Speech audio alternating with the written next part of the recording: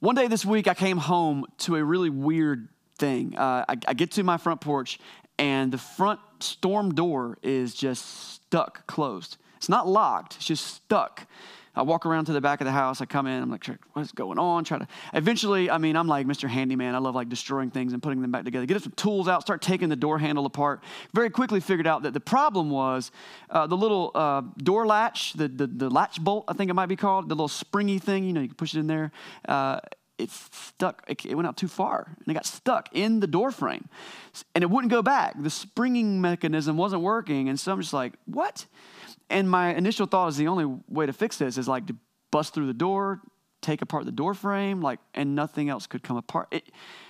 You should have seen my wife and I. Okay, so we're standing there. I'm on the front porch with a screwdriver, and my wife is in the foyer, and she's got like a screwdriver, and we both have butter knives, no joke, and we're in like just for like 15 or 20 minutes. We're just fiddling with this door thing, slowly prying back the door frame, trying to pull back that bolt, slowly back and forth, back and forth. 20 minutes or something later, finally, that thing comes back far enough so that the door will open. The weird things that we do as grown-ups, right? Like you just come home, you're like, I think I'll come home for the day and go in the house. Nope, not an option, buddy. No access. You're denied. Now, here's the thing. I've learned that front doors are valuable to us. You might not use your front door. Maybe you use a side door or like the door in your garage. But imagine if the door you use all the time was just not accessible. Can't get into the house. Now, maybe you've never experienced what I just experienced at my house this past week, but you probably have experienced something close. You ever locked your keys in your car? Oh, instant fail. Like it's the worst, and you can see the keys. You can see them. They're in the ignition. They're sitting in the seat. They're right there. You got to do the thing with the clothes hanger, and you're trying to get in there, call AAA, and it's so inconvenient, and it's so annoying.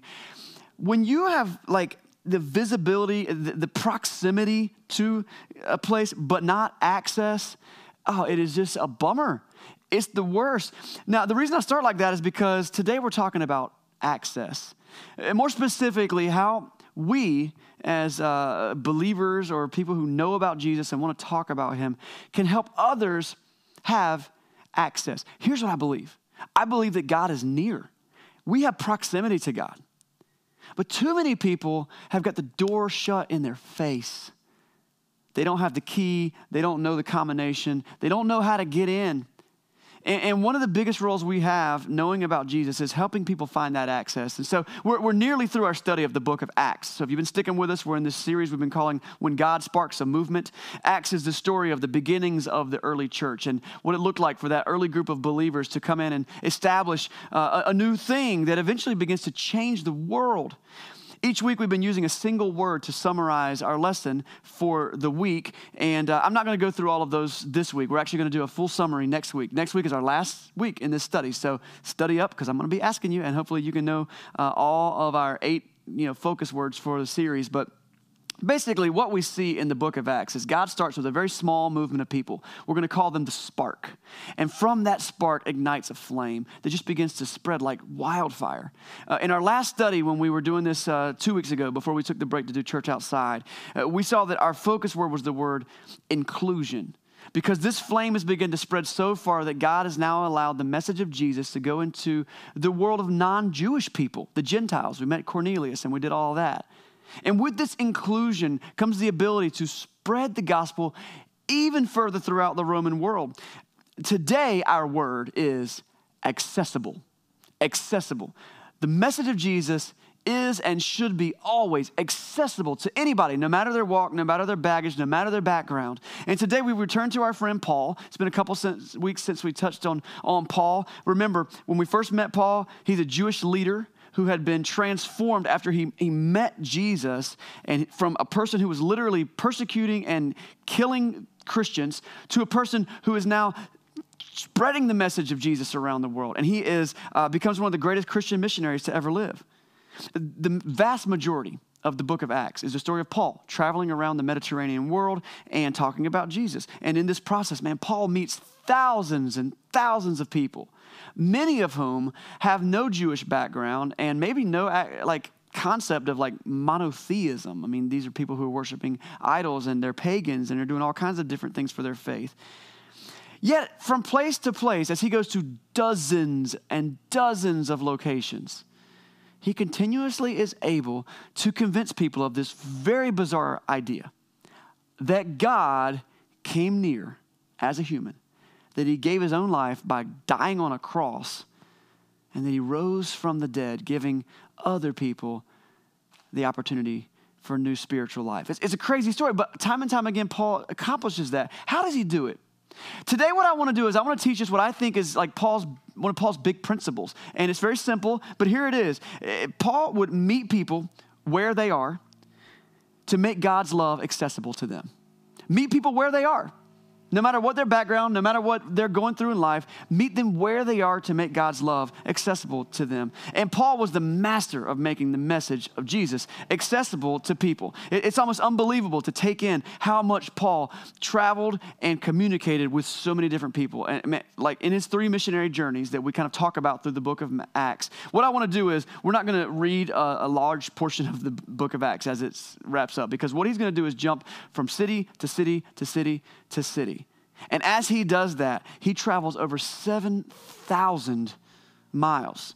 That's a lot. That's like walking across the continental United States and back 3.5 times on foot. He's got no car. He's got no airplane, no dune buggy. He's not riding a little motorcycle. A few times he rides on a boat, and even those boat experiences don't go too well. You should read some in the book of Acts. It's crazy.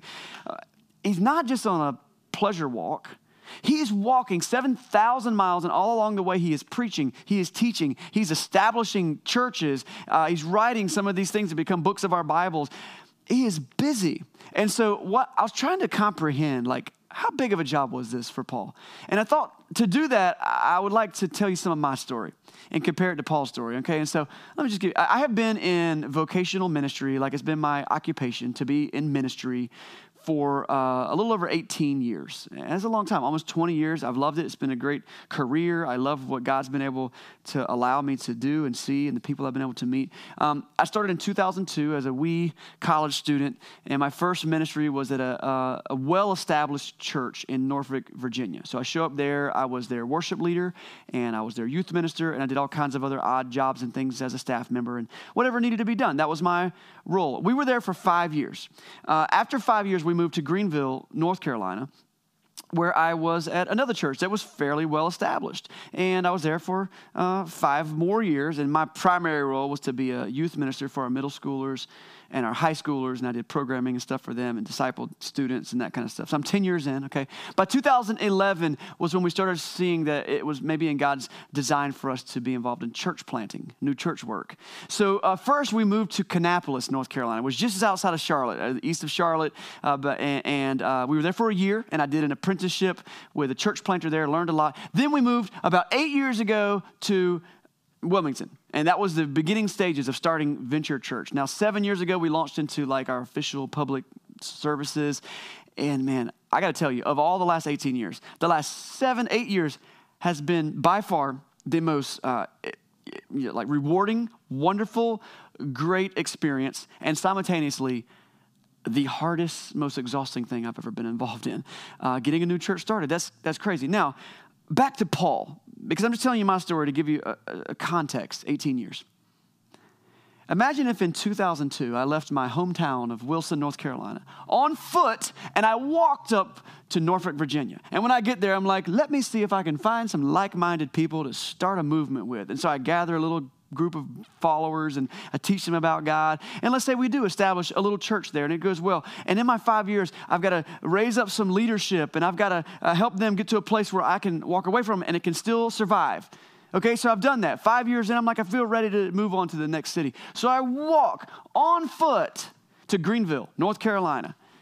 And I get in there, and let's say in Greenville, there's already a little pocket of believers. And so sometimes in Paul's journeys, he would go to a place, and there were some people who already, they had some understanding about Jesus. And so he didn't start from ground zero there. So let's say I get there 5 more years, but we're building and we're creating and we're establishing leadership, and we want to create something that's going to sustain and be there long after we're gone. And so 5 years in, now I'm 10 years into my missionary journey, my first missionary journey like Paul. And then I'm like, I'm going to go to Charlotte. So I walk on foot to Charlotte, North Carolina, Kannapolis, just outside of Charlotte. And same thing. Now, because maybe there's a stronger body of believers there, I don't have to stay as long. I'm there for 1 year. And then I have this grand ambition to go to Wilmington, North Carolina. So I walk from Kannapolis on foot to Wilmington, where we have to start all over again, make new friends, find like-minded people. Now, imagine on my way to Wilmington, I'm also chased by a group of people who want to murder me, which Paul encountered from time to time. And along the way, we don't take any ships in our state, but let's say on the interstate, I crash my car and nearly die. And on the side of the road, I'm bitten by a venomous snake, which that similar thing happened to Paul while he was stranded on an island after a shipwreck. And then I finally end up in Wilmington. And that's exhausting. Can you imagine that being your life? As much of the traveling and ministry that I've been a part of, it's not been anything like that. And telling it like that really puts into perspective what these early believers were doing. I mean, they're sacrificing monumental parts of their life just so that people can know God loves you, he is near, and he sent his son Jesus so that you can have eternal life with him. But thanks to Paul and his companions, not only were churches established around the Mediterranean Sea area all throughout the book of Acts, but today in the city of Wilmington, and right now streaming online on your computer or device, is a church called Venture Church that is standing on the shoulders of the people who have come before us, just sharing the word of Jesus and making it accessible to people who need it. How do they do it? How does Paul and his companions and others, and I tell you, it's a lot of things that they did, but to boil it down, and something we're going to see today, is that they were consistent. They were consistent over and over, telling people God is near and you can have access to them. Let me show you an example. We're going to be studying Acts chapter 17 today. Acts chapter 17, and this is just the one story of many throughout the book of Acts where we see Paul. So if you got a Bible, flip over or scroll down on your device to the book of Acts chapter 17, and as you get there, we're going to land with Paul in the city of Athens, Greece. And so Athens is a really important city in world history, primarily is famous for being the birthplace of philosophy.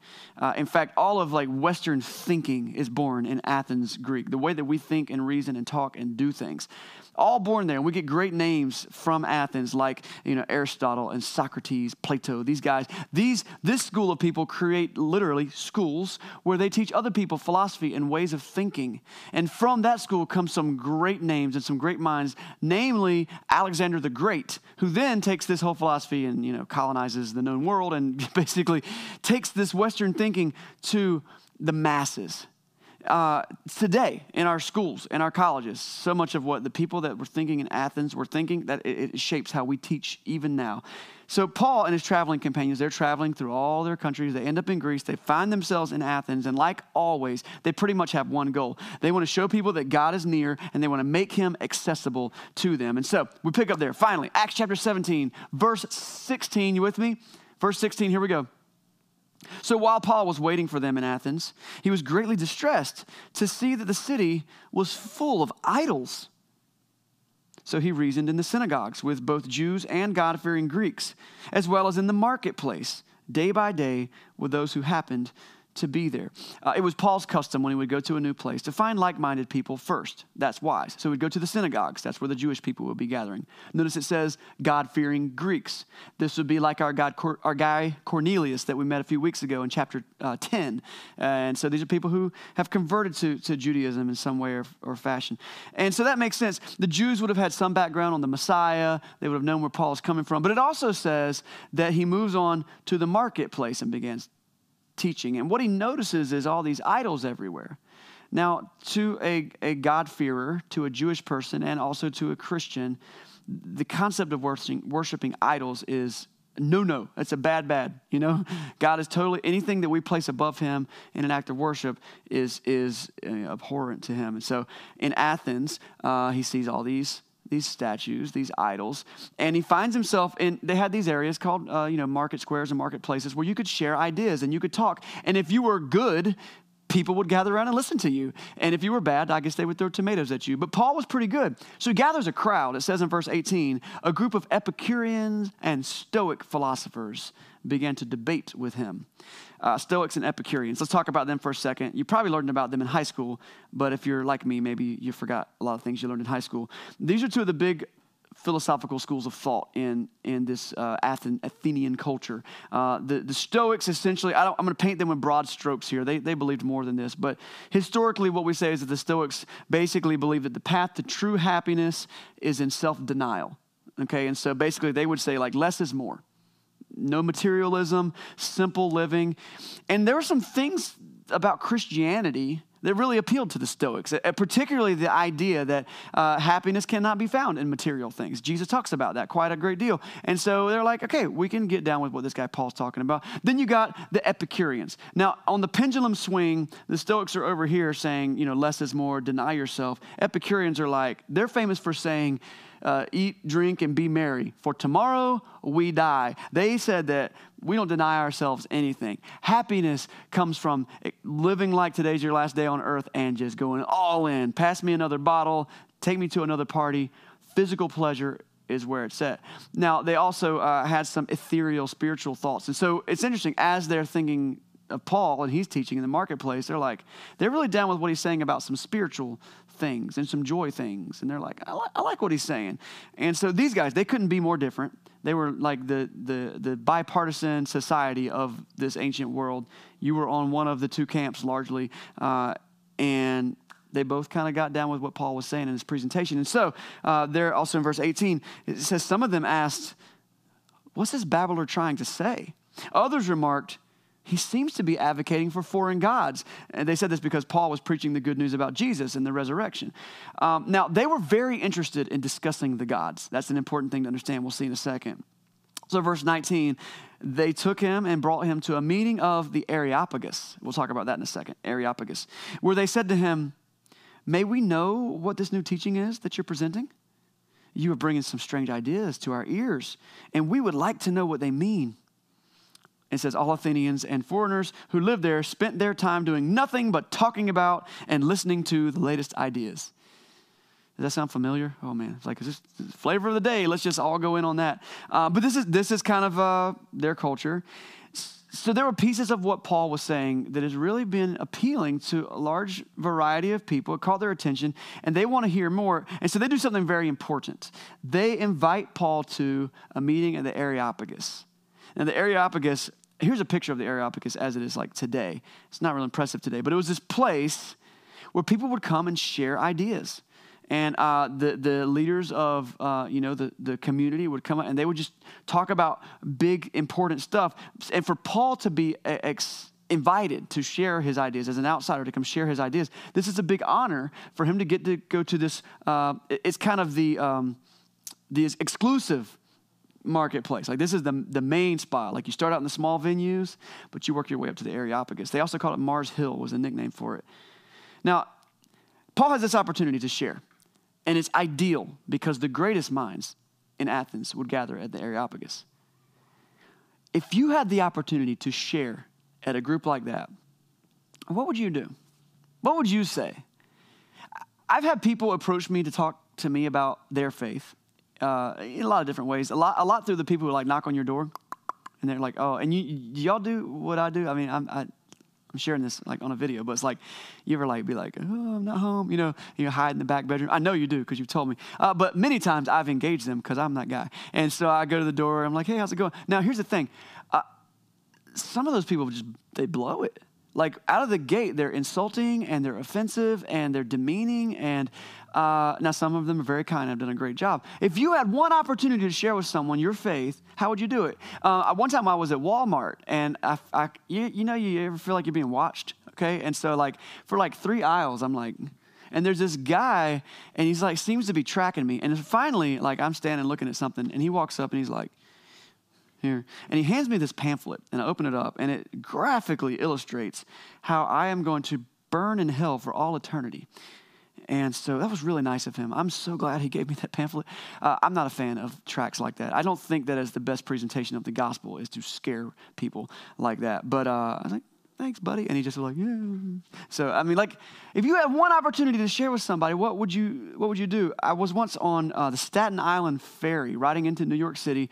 And as I was waiting in line at the little ferry depot, there was this guy standing on a box, and he was just preaching hellfire and brimstone from this box, and no one was listening. I mean, we were listening, but we were like, I'm not listening. You know what I'm saying? And so he is pointing at people, and he's naming the most vile sins that you could think of, and he's saying, you're guilty of this, and you're guilty of that, and you're guilty of that. And he's I mean, everyone's just offended. Like, what is he doing? He's alienating everyone in the area. So he gets on the ferry, because I guess he needed to go into town too. So he gets on the ferry, and I'm like, I'm that guy. I walked up, and I sat right next to him. I said, hey, man, what are you doing? I was like, you obviously have a passion, and you are committed to it. So, like, bravo for that. But do you honestly believe that the way you're presenting the message of Jesus, like I told him, like, I'm a Christian, but do you believe that the way that you're presenting Jesus is helping at all? And he looked me dead in the eyes. He said, well, if you honestly feel that way, then you're no brother of mine.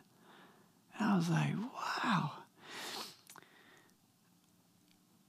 How do you share God's love with people? That's the age-old question. And generation after generation, we find new and different ways to do it. Right now, we're trying to navigate it through the internet, and it's interesting and it's weird.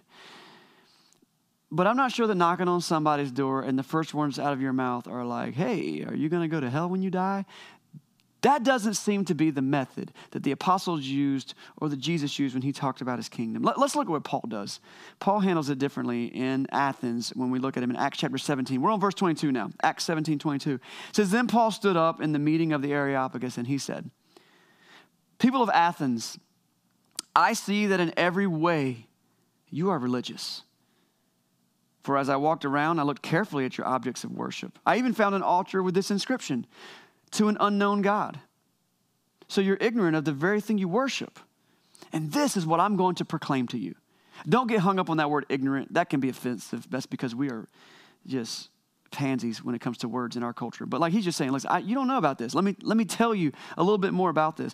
Now, here's the thing. Paul knows more about the Old Testament than probably any of the other apostles. He was a great teacher. We see that time after time that people listen to him.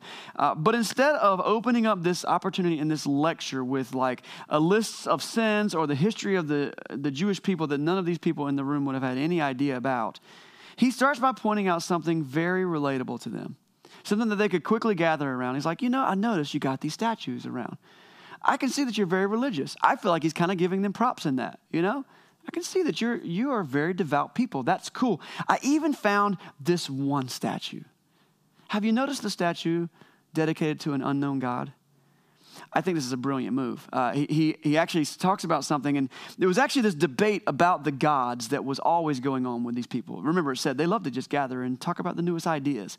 And one of the things they debated was the gods. I think that Paul knew this, and he says, you know what? You got this ongoing debate. You guys love debating. Let's just talk about this one God that you've got questions. I happen to know a great deal about this unknown God that you know about. Now, Paul's idea is genius. To look around their culture and find a starting point that's not going to cause division, but instead cause them to lean in and say, oh, do tell.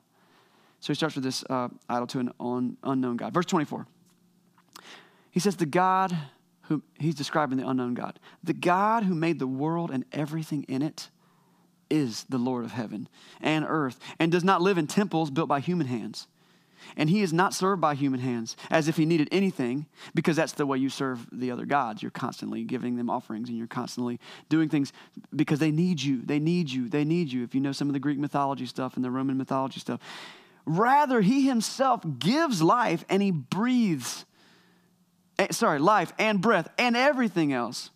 From one man, he made all the nations that they should inhabit the whole earth. And he marked out their appointed times in history and the boundaries of their lands. God did this so that they would seek him and perhaps reach out to him and find him, though he is not far from any of us. Paul begins to preach, but he's not preachy.